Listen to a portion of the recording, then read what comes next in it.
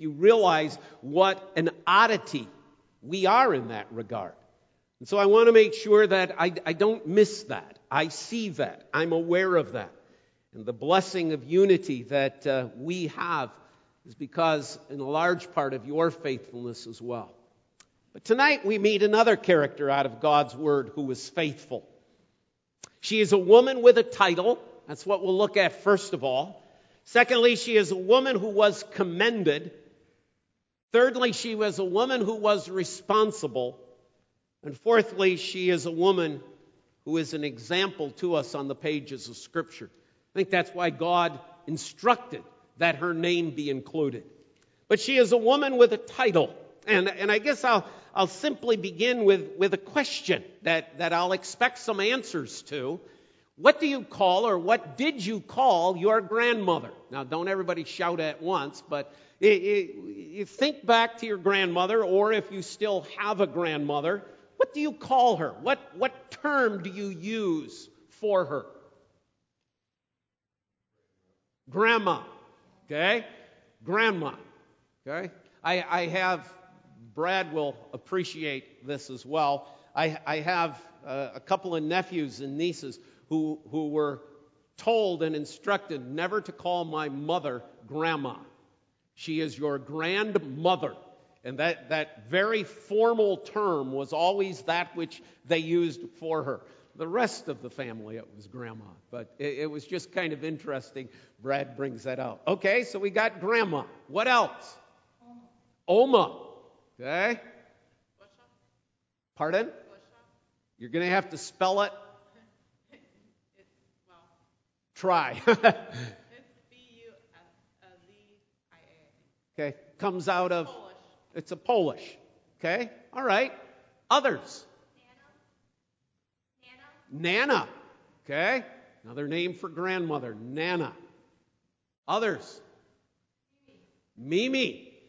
Okay, is that a Koyer-ism or? Oh, okay. Okay, on the Klostra side. All right. Others. Anyone else? Bep. Okay. Others. Anybody?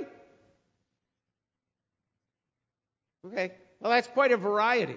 And my guess would be, perhaps if we had wider variety of backgrounds in our congregation, there might be others, okay, as well, that might get included. And maybe for some of you, it's grandma with an initial or something like that as the title to distinguish one grandmother from another grandmother. What is unique about Lois is that she is the only one in Scripture who has that title. This is the only place in the Bible where that word is used. Now, that doesn't mean, obviously, there weren't other grandmothers. There obviously were. And in a minute, we'll go back to that. But she is the only one that bears that title. That ought to kind of stand out to us, right? That's kind of unique. What is God saying by putting on the pages of Scripture the name of this woman, Lois, with her title, grandmother, and everybody else who could have been given that title? God, for one reason or other, it's not included. I don't necessarily think that that's a comment from God about the fact that these others were not good grandmothers, but I think there is something God is communicating here. God is speaking to us through this woman, through her title, and saying, there's something we need to dig out of this. There's something we need to look at and to examine in this evening as well.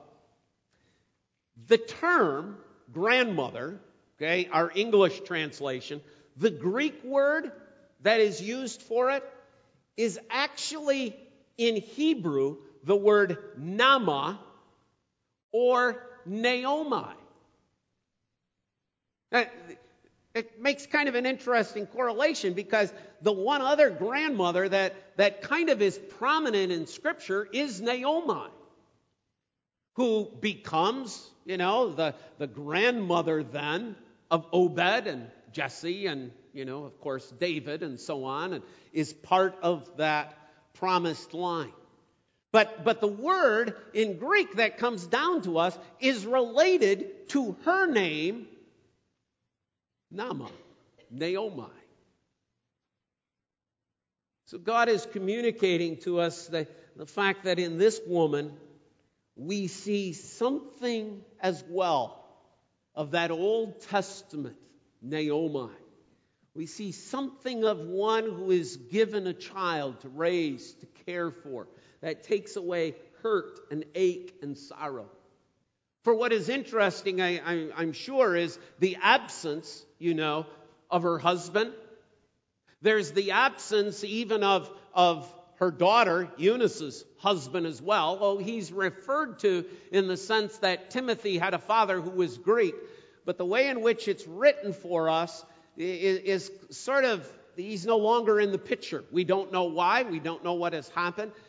But you kind of get the idea as you read this account that there has something happened within this family. Something that has caused hurt, something that has caused sorrow, something that has caused loneliness.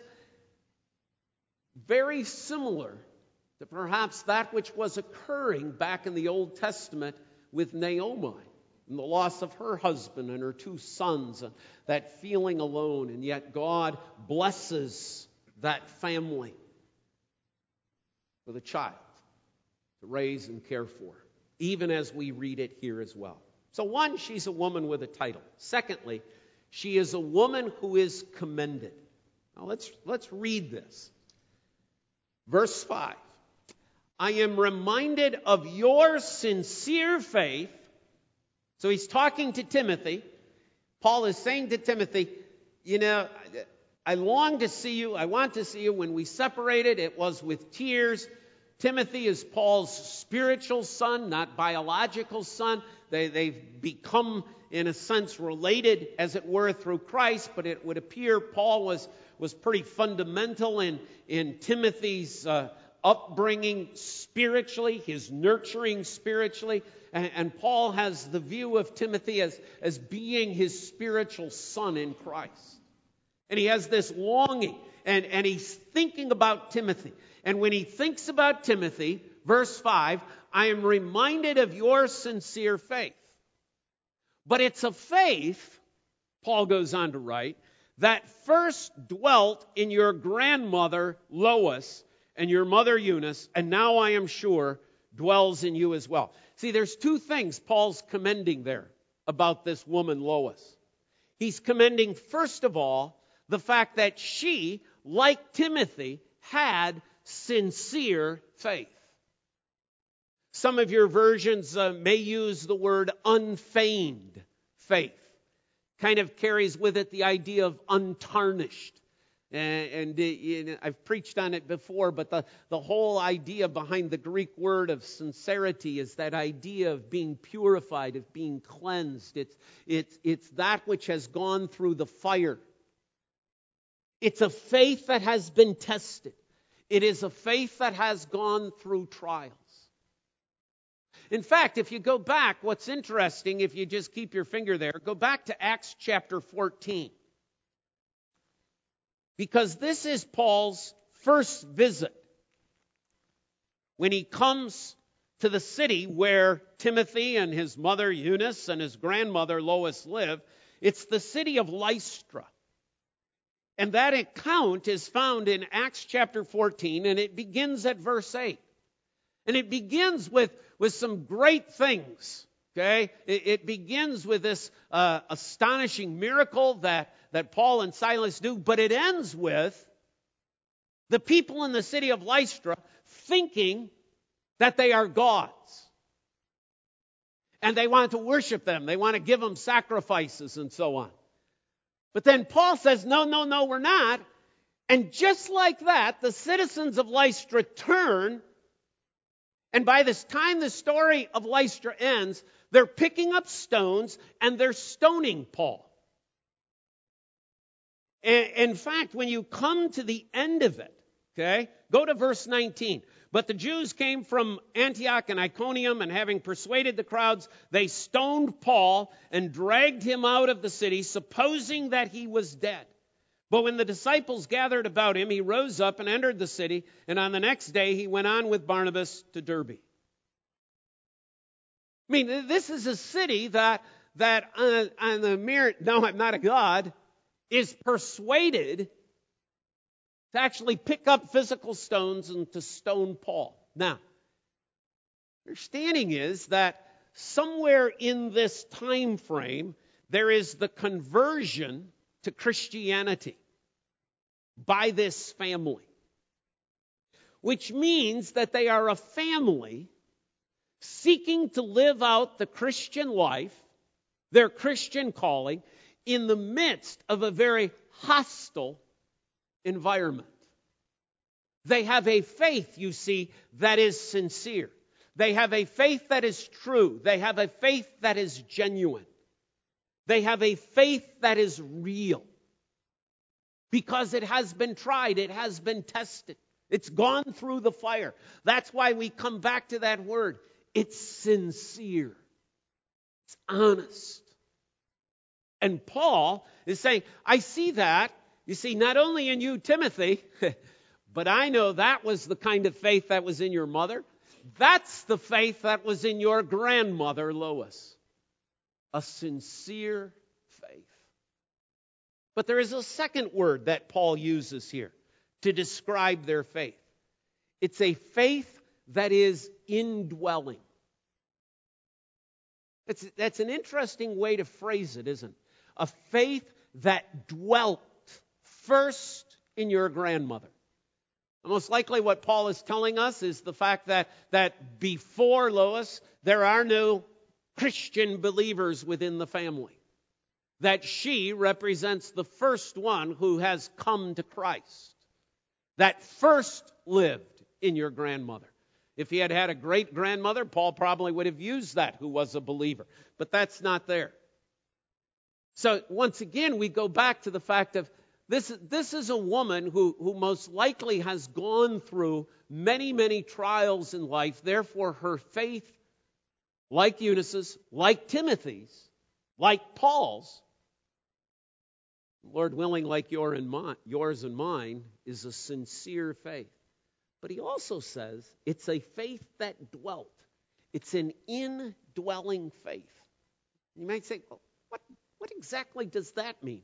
Well, if we think about Jesus' parable in Matthew chapter 13, the parable of the sower, remember how in that parable the word is spread and there's various types of faith that are represented, some that grow quickly and die out and so on. But then there's that good soil. That's what indwelt faith is. It's that faith that has taken root. It's that faith that lives deep within the heart, lives within the soul. It's not a surface thing. It's not a come and go thing. I was thinking about that in reference as I was preparing the message, thinking about the work of the Gideons, which I'm sure happens, and they see that and can testify to it. Yes, there are these wonderful stories of people who come to faith in Christ. But there's also those who on the surface say, oh yeah, I'll take that Bible and read. Yeah, I believe it. And 5 minutes down the road, they're throwing it in the trash. It's not really a deep faith, is it? Or, yes, they come to Christ, but then the realities of what come to Christ mean, the responsibilities of what it means to come to Christ, as they keep reading the Word and they go, I don't know, maybe Christianity isn't for me. Maybe I'll go back to my Hinduism or my Buddhism. It's not an indwelling faith. It's a surface faith. It only exists perhaps in their heads and doesn't dwell in the core of their being, in their soul. Lois is a woman whose faith dwelt in her. Meaning that it's not fleeting, it's not passing. meaning that it forms the very foundation of her life, meaning that it is out of that life, out of that indwelling faith, that she lives out her Christian life. That's why I had us sing the hymn we just did, Fill Thou My Life in Every Part. That's an indwelling faith that says, Lord, whether I'm at the market, whether I'm in the home, whether I'm at the cemetery, whether I'm at the hospital, whether I'm in the schoolroom, whether I'm in church, whether I'm preparing a meal for Lord, wherever it is, may my whole life resonate out of this faith that dwells within me. That's what Paul is saying about this woman. Not only does she have a sincere faith, she has an indwelt faith. And the way actually Paul writes this in the Greek, the tenses would lead us to believe that by the time he writes 2 Timothy chapter 1, she is dead. Meaning that she has had a faith that lived out until her death. That's why Paul can call it a sincere indwelling faith. It wasn't temporary. It lasted. It lasted until her death. She died a believer. She died faithful. She died in faith. She died with a sincere faith. She died with an indwelling faith. She is indeed commended by the Apostle Paul. She's commended by God as he breathes out his word to draw our attention to this grandmother who has a sincere indwelling faith. Third, she is a woman who was responsible. We need to turn ahead to 2 Timothy chapter 3. Now, she is not mentioned by name, but you can't miss what is going on here in 2 Timothy chapter 3. We know where we get to. This is where we come to 2 Timothy 3:16. All Scripture, is breathed out by God, profitable, and so on. But if you back up 2 verses, listen to how Paul comes to that point. So we're at 2 Timothy 3:14. But as for you, he's speaking to Timothy again now, continue in what you have learned and have firmly believed, knowing from who you learned it. So Paul is saying, somebody taught you, Timothy. Now, we could stop there and say, well, maybe it's Paul. And that's possible. Paul could even actually in verse 14 be referring to himself and say, Timothy, continue in what you have been taught, because you know me. You know me, therefore you trust me, therefore don't waver from what I've taught you. He could be. But the next verse qualifies verse 14. Read verse 15 with me. And how from childhood you have been acquainted with the sacred writings, which are able to make you wise for salvation through faith in Christ Jesus. How from childhood?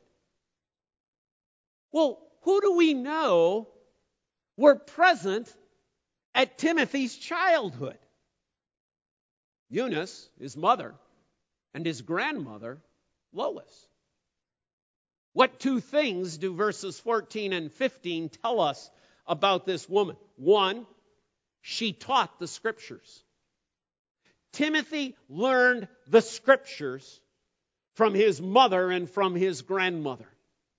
From the time he was a child. In the Jewish faith, the understanding was at age 5 is when a child was to begin to be formally instructed in the Scriptures. That's when that process was to begin. One would probably not doubt the fact that that's probably what Eunice and Lois did. They began instructing Timothy in the Scriptures. Once again, we don't read of a father's faith ever about Timothy. So whether he's absent or whether he's agnostic or whether he's pagan, we don't know. But it certainly highlights the fact that even in face of that absence of the Father's presence to lead and to train and to teach his Son, this mother and grandmother stepped to the forefront and taught Timothy the Scriptures. It is no coincidence, you see. It's not just a matter of throwing things together and all of a sudden, let's do one on Lois on, that last Sunday in August. Because I know what happens the last Sunday in August. The Gideon is always here to speak to us about the importance of Scripture. What is Paul doing here? He's telling us how important Scripture is. Not just for the 20-year-old student at Grand Valley, but for our children, for your grandchildren. How important it is that the Scriptures are taught, that the Scriptures are learned. How foolish of us, and I mean that, how foolish of us to think, yep, I'm going to give the Gideons $100 because I want those kids over at Grand Valley to know the Word. But that we ourselves do not take the time to teach our own children the truth of that Scripture. That would be foolish. It's not one or the other, it's both and. She was responsible for that which was given to her, that which came upon her plate. She was responsible by teaching Timothy the Scriptures and making him aware of that which was true. And Paul is saying to Timothy, she needs to be followed. She needs to be listened to. But as for you, continue in what you have learned. What did he learn? He learned the Scriptures from who? Eunice, his mother, and his grandmother. Because you know they loved you, Timothy. Because you know they're not going to tell you something that is untrue. Because you know, Timothy, they care about you. Timothy, listen to what it is that they have instructed you. See, actually, as you think about this message, as you think about this passage, for us sitting here, there becomes two responsibilities. One, I hope we're immediately thinking of the wonderful grandmothers that we're blessed with in our congregation. But there's also the second part of it, our responsibility there. Paul is saying to Timothy, Timothy, don't leave that which you have been instructed in.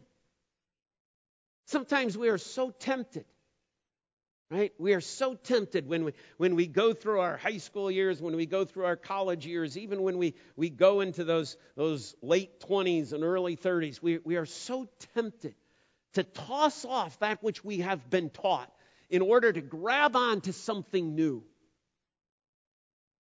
See, Timothy is in no different of a situation. There's all sorts of new and fanciful stuff coming through the pipeline of the Christianity of the day. There's this new heretical teaching called Gnosticism that is inviting, that is captivating, that would be so thrilling to grab hold of. And Paul is saying to Timothy, Timothy, leave it alone. Continue in that which your grandmother and mother instructed you in those Scriptures. Hold on to that.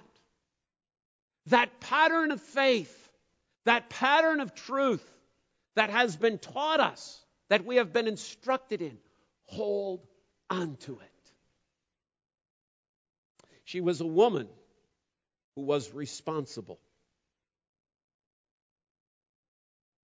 Continue in, Timothy. And when we step back from this whole account, and when we look at God's providence, as we learn about Timothy and Timothy's work, he goes on to become this partner with Paul in mission endeavors. He becomes a church planter. He becomes the pastor of one of the largest congregations, or one of the most influential congregations of the New Testament times. You look at the influence that this woman of faith, that this woman who was responsible had in its effect upon the church. Now, I know we can say, well, God's sovereign, God's controlling that. Yes. But God in His sovereignty also uses secondary means. That's what the Westminster Confession tells us. That it's not always just God, in a sense, directly operating. Okay? Let me give you an example. Okay? What happened on Monday? Remember? It was a long time ago in the news world, I know. Right? We had an eclipse. Right?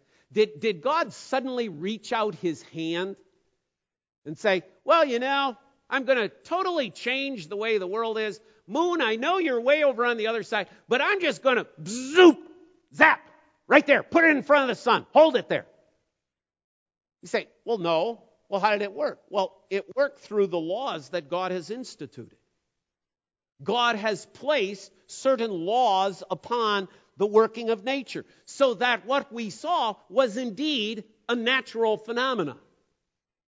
A natural phenomena whose law was written by the Creator.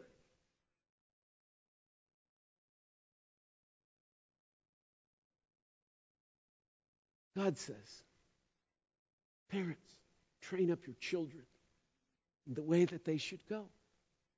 And when they are old, they will not depart from it. That's God's law. So when we do that which God commands us to do, and the results come, it's not like, wow, look at what I did. No, that's what God has done. That eclipse was that which God has done. Timothy, becoming the pastor that he did, is that which God had done. But he did it through Paul. He did it through Eunice. He did it through Lois. These were the means that God used. People come to faith in Jesus Christ through reading the Word. We could say, wow, that's a miracle. No, that's the way God works. That's the law that God uses. His instrument at times is the Gideons.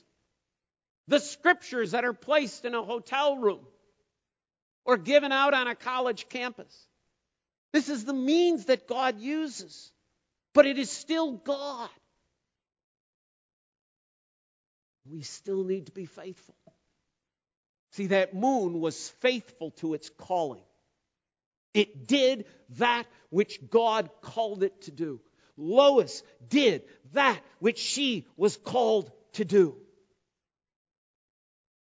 So fourthly, she is a woman who is an example.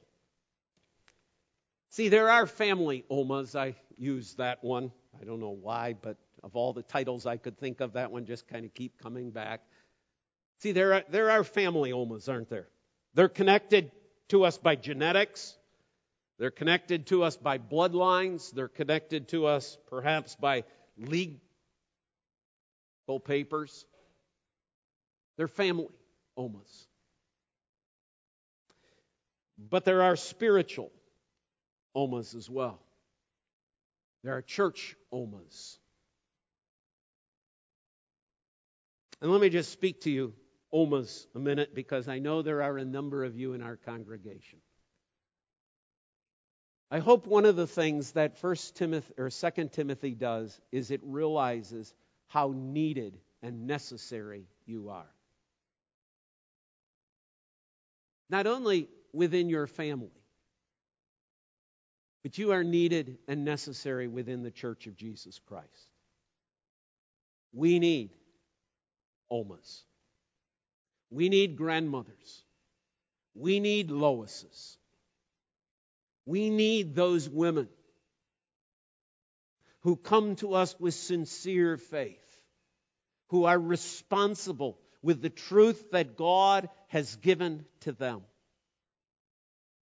We need you.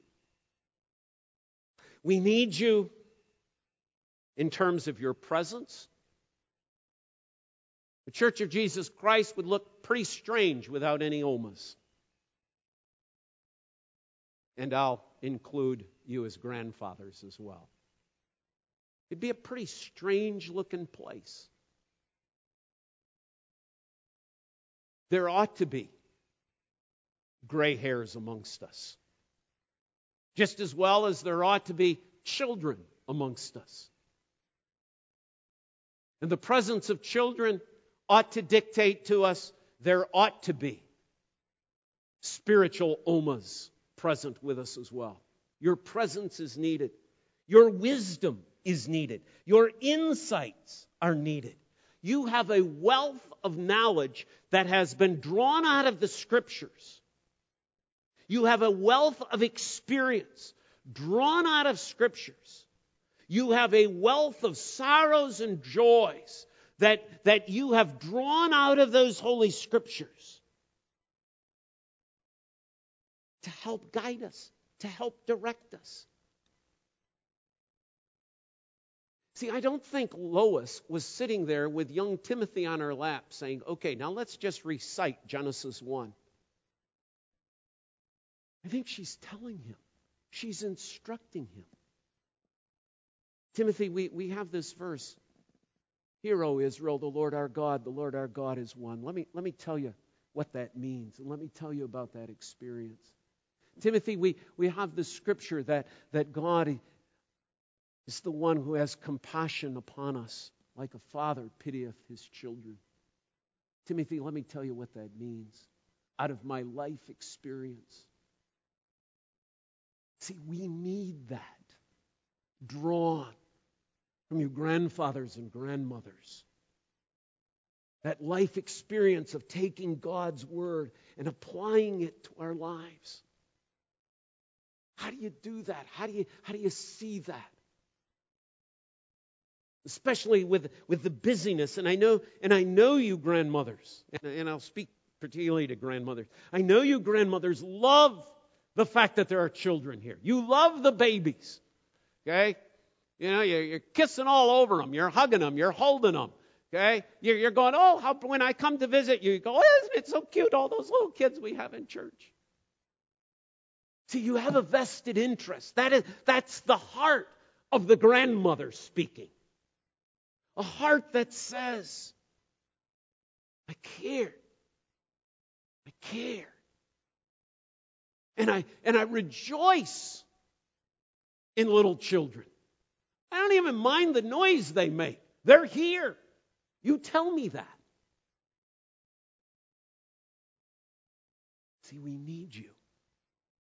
We need you for that stability that you can offer to that busy young mother who doesn't have time, who's running to and fro, who can't figure out left from right because life is being lived so fast. Kids are growing up so quickly. They need your spiritual Oma.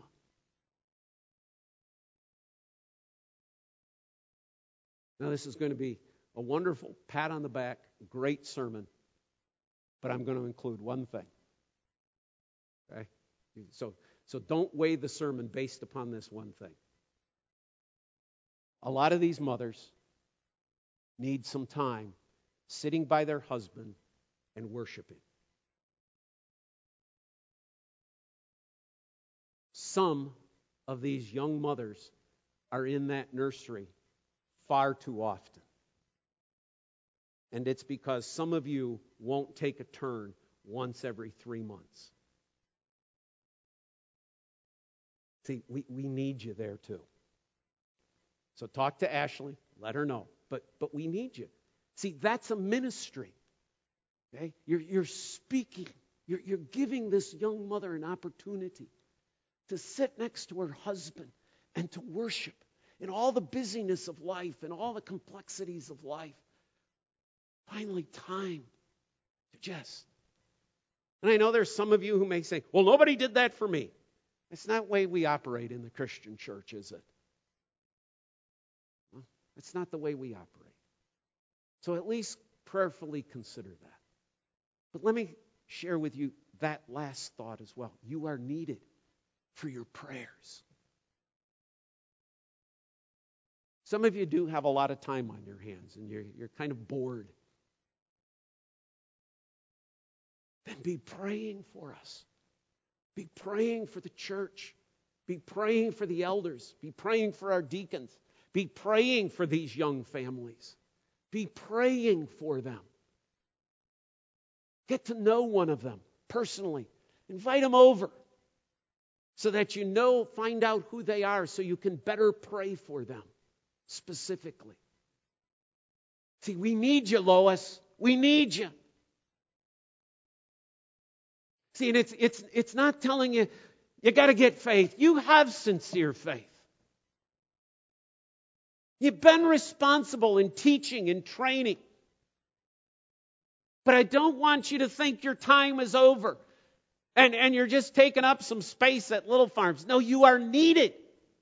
Paul calls our attention to it. Timothy's grandmother was needed, and you are needed too. And one of the reasons you are needed, beyond what I have just said, is because you are appreciated and you are loved. You don't hear this, but when I have the opportunity to talk to some young couples, oh, Mrs. So-and-so, she is so sweet. She's so wonderful. She's such a godly influence. You are loved and you are appreciated. And what's the flip side? Timothy. So maybe you're not a grandmother or a grandfather here tonight. You're going, well, what's it? Timothy, listen to them. Hear them. Speak with them. And continue in the faith that they not only believe, but that they exemplify amongst us. A woman called Lois. An example of a faithful witness for her Lord and Savior, Jesus Christ. And God's people say, amen. Father, thank you for your word, for its reminder tonight of the call and responsibility, not only for children, not only for parents, but even, Father, when we reach that stage of being a grandparent, Lord, that you still call us to a place of responsibility. And we thank you, Father, for the godly, spiritual grandparents that we have here at Little Farms. And Father, for many of us, we can also say thank you for the family grandmother you gave us, who did exactly what Lois did, who instructed us in the faith. But Father, many did not have that privilege. And so we look around and we thank you. Thank you for those you have given to us in and through the work of Christ, in whose name we pray. And God's people say, amen.